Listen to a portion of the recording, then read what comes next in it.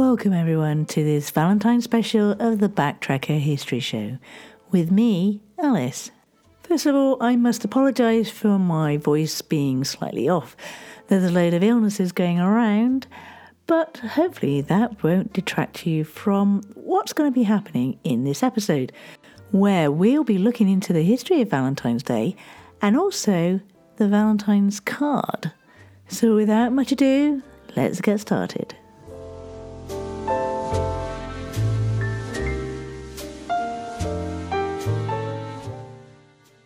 Before we talk about some of the traditions associated with Valentine's Day, let's talk about the origins of the day itself, which evolved from the ancient Roman festival Lupercalia and has been celebrated in various ways around the world for thousands of years. Legend has it that in ancient Rome, men would sacrifice goats and dogs and use their skins to playfully whip women, all in the hopes of boosting fertility. The brutal fate included a matchmaking lottery in which young men drew the names of women from a jar. The couple would then go off and be intimate with each other for the remainder of the festival, or longer, if the match was right. Then, in the 5th century, Pope Gelasius I decided to hijack this festival from the Romans and give it a more Christian makeover, naming it Valentine's Day. Although there were quite a few Valentines, so we're not sure which St. Valentine it's dedicated to originally. But there are two contenders who share the same feast day of the 14th of February and were both martyred in Rome. The first being Valentine of Terni, who died around 197 AD. He was a bishop in 3rd century Rome and is known for having married two lovers of different religions against their parents' wishes. Anglo-Saxons believe St. Valentine of Terni shared flowers from his garden with visitors. When two of them fell in love, he officiated their wedding. This couple became the prime example of what it means to be blissfully in love, inspiring the saint to dedicate one day a year to a general wedding blessing. Valentine of Rome, who died around 496 AD, was imprisoned and fell in love with his jailer's daughter. This man was said to have written the very first Valentine, as he allegedly wrote his lover a letter signing it, "From your Valentine."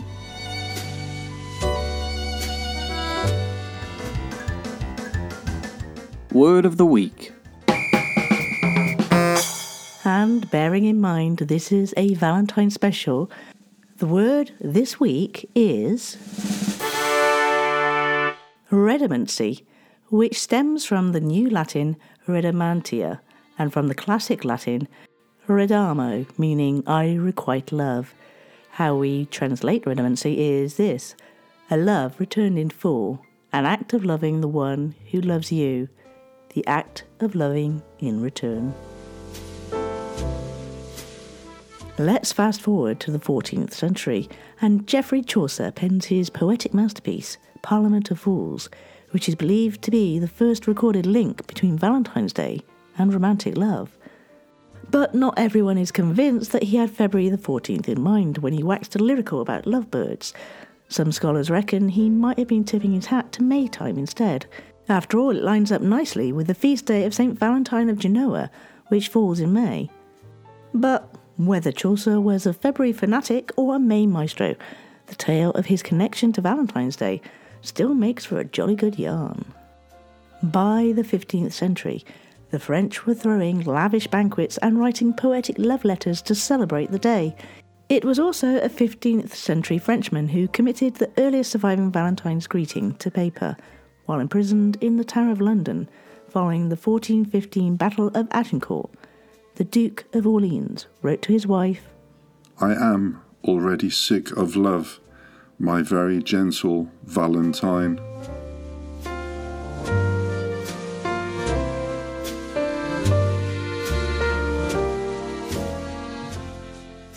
The Duke of Orleans' remarkable letter survives in the manuscripts collection of the British Library, which also holds the oldest surviving Valentine's letter in the English language. This dates from 1477 and was sent by one Marjorie Bruce to her fiancé, John Palmerston. In this letter, Marjorie describes John as her right well beloved Valentine.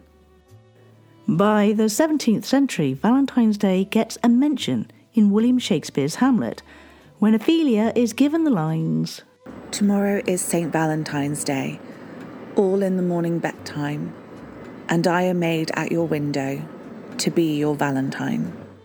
However, it was in the 18th century that the most familiar Valentine's poem made its first appearance.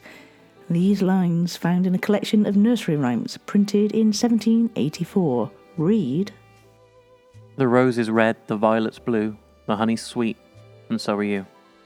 While this was the first appearance of the poem in this form, its origins reach back to Sir Edmund Spenser's 1590s epic, The Faerie Queen. This featured the lines, "She bathed with roses red and violets blue, and all the sweetest flowers in that forest grew."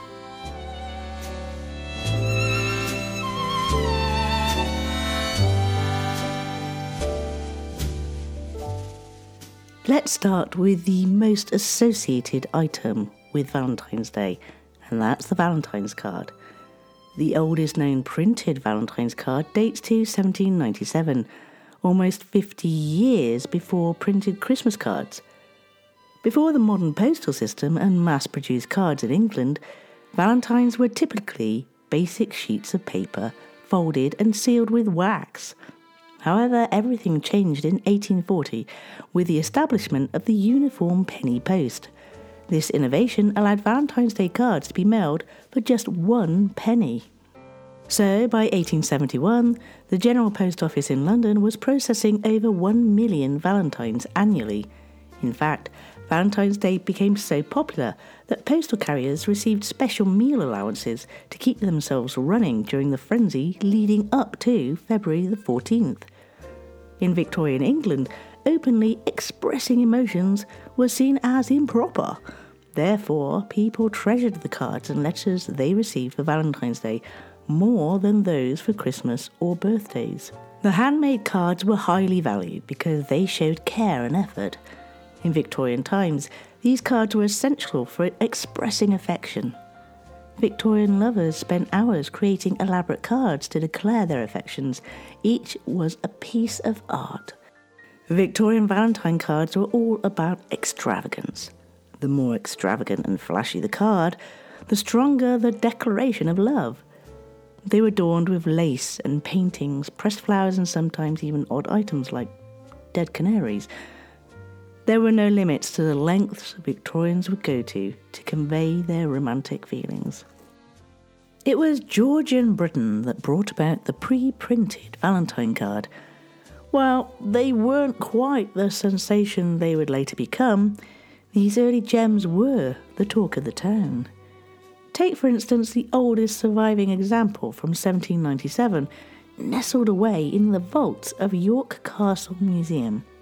Imagine, if you will, young Catherine Mostay, a fine lass indeed, sends a charming card adorned with flowers and images of Cupid to a certain Mr. Brown of London. And weaving its way, printed around the border, is a verse setting hearts aflutter with its sweet sentiment. "Since on this ever happy day, all nature's full of love and play, yet harmless still, if my design 'tis but to be your Valentine." The tradition of sending cards to a beloved caught on in Canada and the US in the 1860s, but it wasn't until 1913 that Hallmark got in on the action.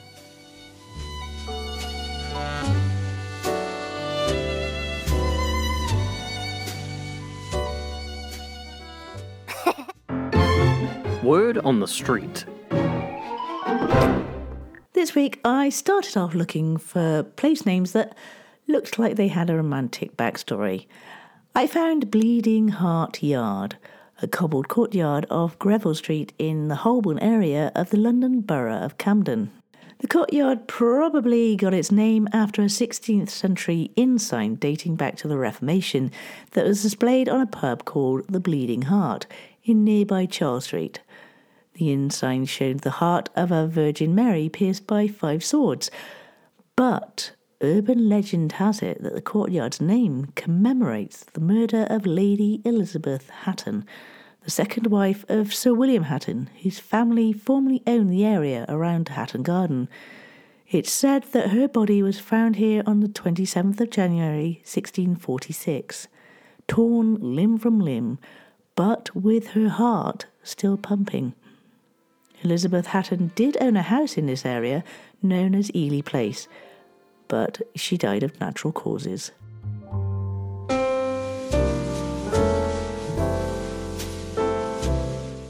Now, you may be surprised to know, because I certainly was, that there were alternatives to Valentine cards. While Valentine's Day messages typically expressed love and affection, the Victorians saw it as a chance to express all sorts of feelings, even if they weren't so friendly. One peculiar tradition was the vinegar Valentines, which allowed people to openly express their negative opinions. These cards were sent anonymously like love letters and were meant to criticise rather than praise. Decorated with unflattering caricatures and cheeky poems, they could mock everything from someone's drinking habits to their stinginess or flirtatious nature. Vinegar Valentines were a humorous yet sometimes hurtful form of communication, and it's no surprise this tradition has faded away over time. Now, here's a fine example. To my Valentine, 'tis a lemon that I hand you and bid you now skidoo, because I love another, there is no chance for you. Another example that survives is in the collections of the University of Birmingham and features a cartoon of a woman with a large nose. Under the title Miss Nosy are the following lines. On account of your talk of others' affairs, at most dances you sit warming the chairs, because of the care with which you attend to all others' business, you haven't a friend. Now let me tell you a little more about these vinegar cards, because of the millions of cards sent, some estimate that nearly half were of the vinegar variety. Before being labelled as vinegar valentines, these cheeky cards were initially referred to as mocking or comic valentines. They ranged from gentle teasing to outright aggression, targeting various individuals disliked by the sender, and could ridicule liars, cheats, flirts, alcoholics, and even people based on their professions, such as annoying salespeople, landlords, overbearing employers, and generally adversaries of all kinds. They featured grotesque drawings that caricatured common stereotypes and insulted recipients' physical attributes, marital status, or character traits. These cards were vicious and spared no one. And as women's suffrage movement gained momentum, suffragettes could also become targets of these cards. By the mid-19th century, both Britain and the United States had established large-scale Valentine production systems. Insulting Valentines provided manufacturers with an additional source of revenue, as they could be cheaply made by printing them on a single sheet of paper, folding and sealing them with wax. Despite their inexpensive production, many mass-produced cards of the 19th century involved intricate handiwork in their assembly. And because they were mailed anonymously, most senders of the vinegar valentines faced few repercussions. Adding insult to injury, senders didn't even foot the cost of postage. Vinegar cards provoked varied reactions from the recipient. There are recorded accounts from memoirs and newspapers that show that fistfights and court cases, suicides and attempted murder resulted.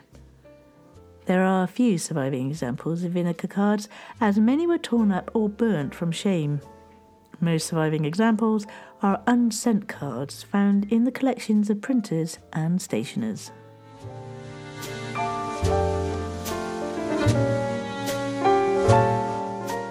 Another item of the paper variety that was sent out at Valentine's Day was the puzzle purse. This was similar in design to the origami fortune teller that you might have made at school. The puzzle purse was made from a single piece of paper that was decorated and folded to conceal a secret romantic message. The corners were often numbered, giving the love notes an order, with a final message or illustration in the centre. It wasn't just the Brits who sent these. Some beautiful American examples have survived the centuries and ended up in auction houses selling for $6,000 to $8,000.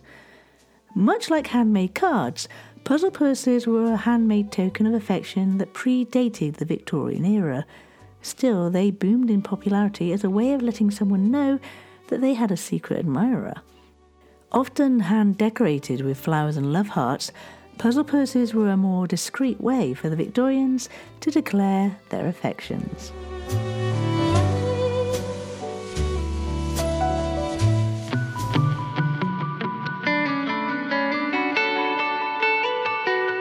What's up, everybody? It's your boy, Zach. It's Josh.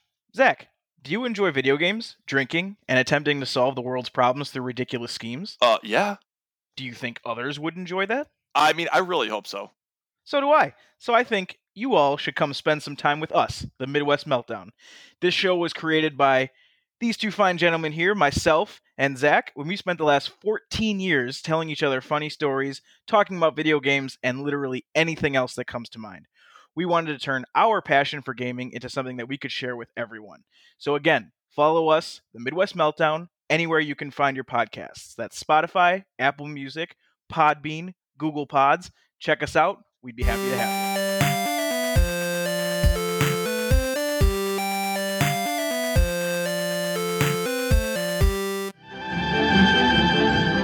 I was going to tell you a joke about boxing, but I forgot the punchline.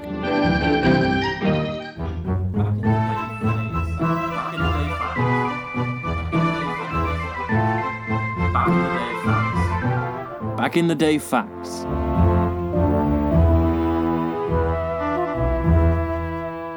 Let's start with the 10th of February 1542.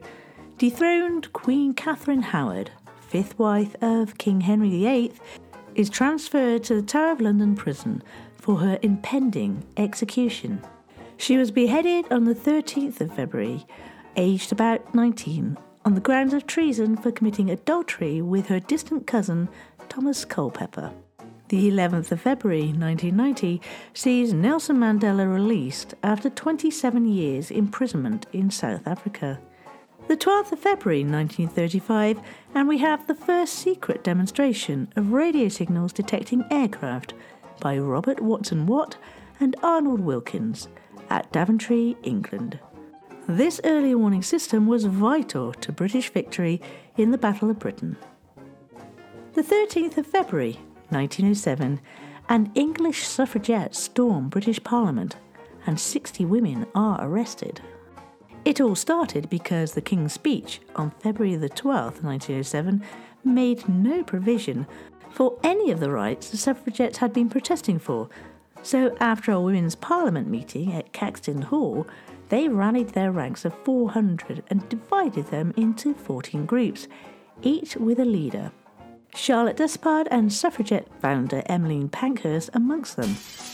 Buoyed by Pankhurst's rallying slogan of deeds, not words, they smashed Parliament windows and chained themselves to Westminster railings.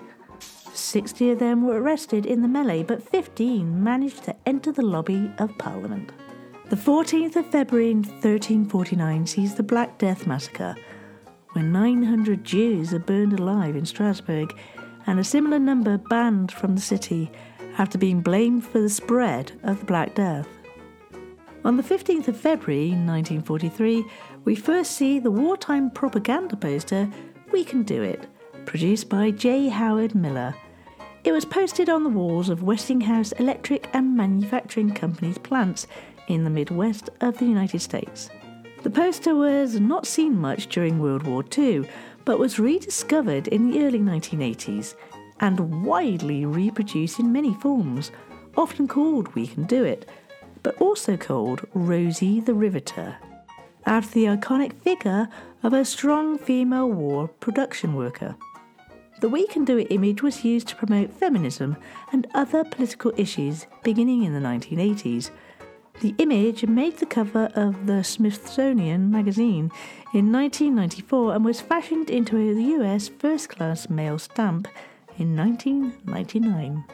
And lastly, on the 16th of February 1961, English guitarist Andrew James Taylor, best known as the former band member of Duran Duran, was born in Tynemouth, England.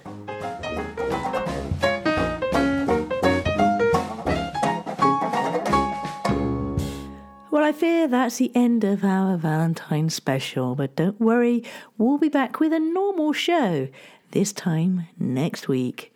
You've been listening to me, Alice, on the Backtracker History Show, and I'd like to take a moment to thank those who really brought today's show to life.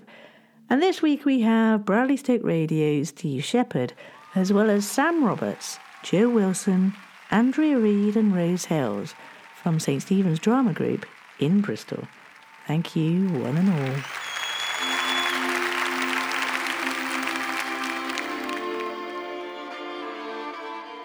Thank you once again for listening to me, Alice, on the Backtracker History Show. If you'd like to get in touch with me, you can find me on Twitter or Facebook by looking up at Backtracker UK with a capital B, a capital T and a capital UK. I also occasionally post onto TikTok and Instagram. So do come along and find me, because it's amazing to hear from you and get some feedback or even ideas for future shows. As a small independent podcaster, your help and support is always appreciated. And one way you can do that is to rate the show wherever you get your podcasts. Leaving a review also helps, as it gives other people an idea of what the show's about. The show is regularly released on Mondays. So until next time, guys, take care and look after each other.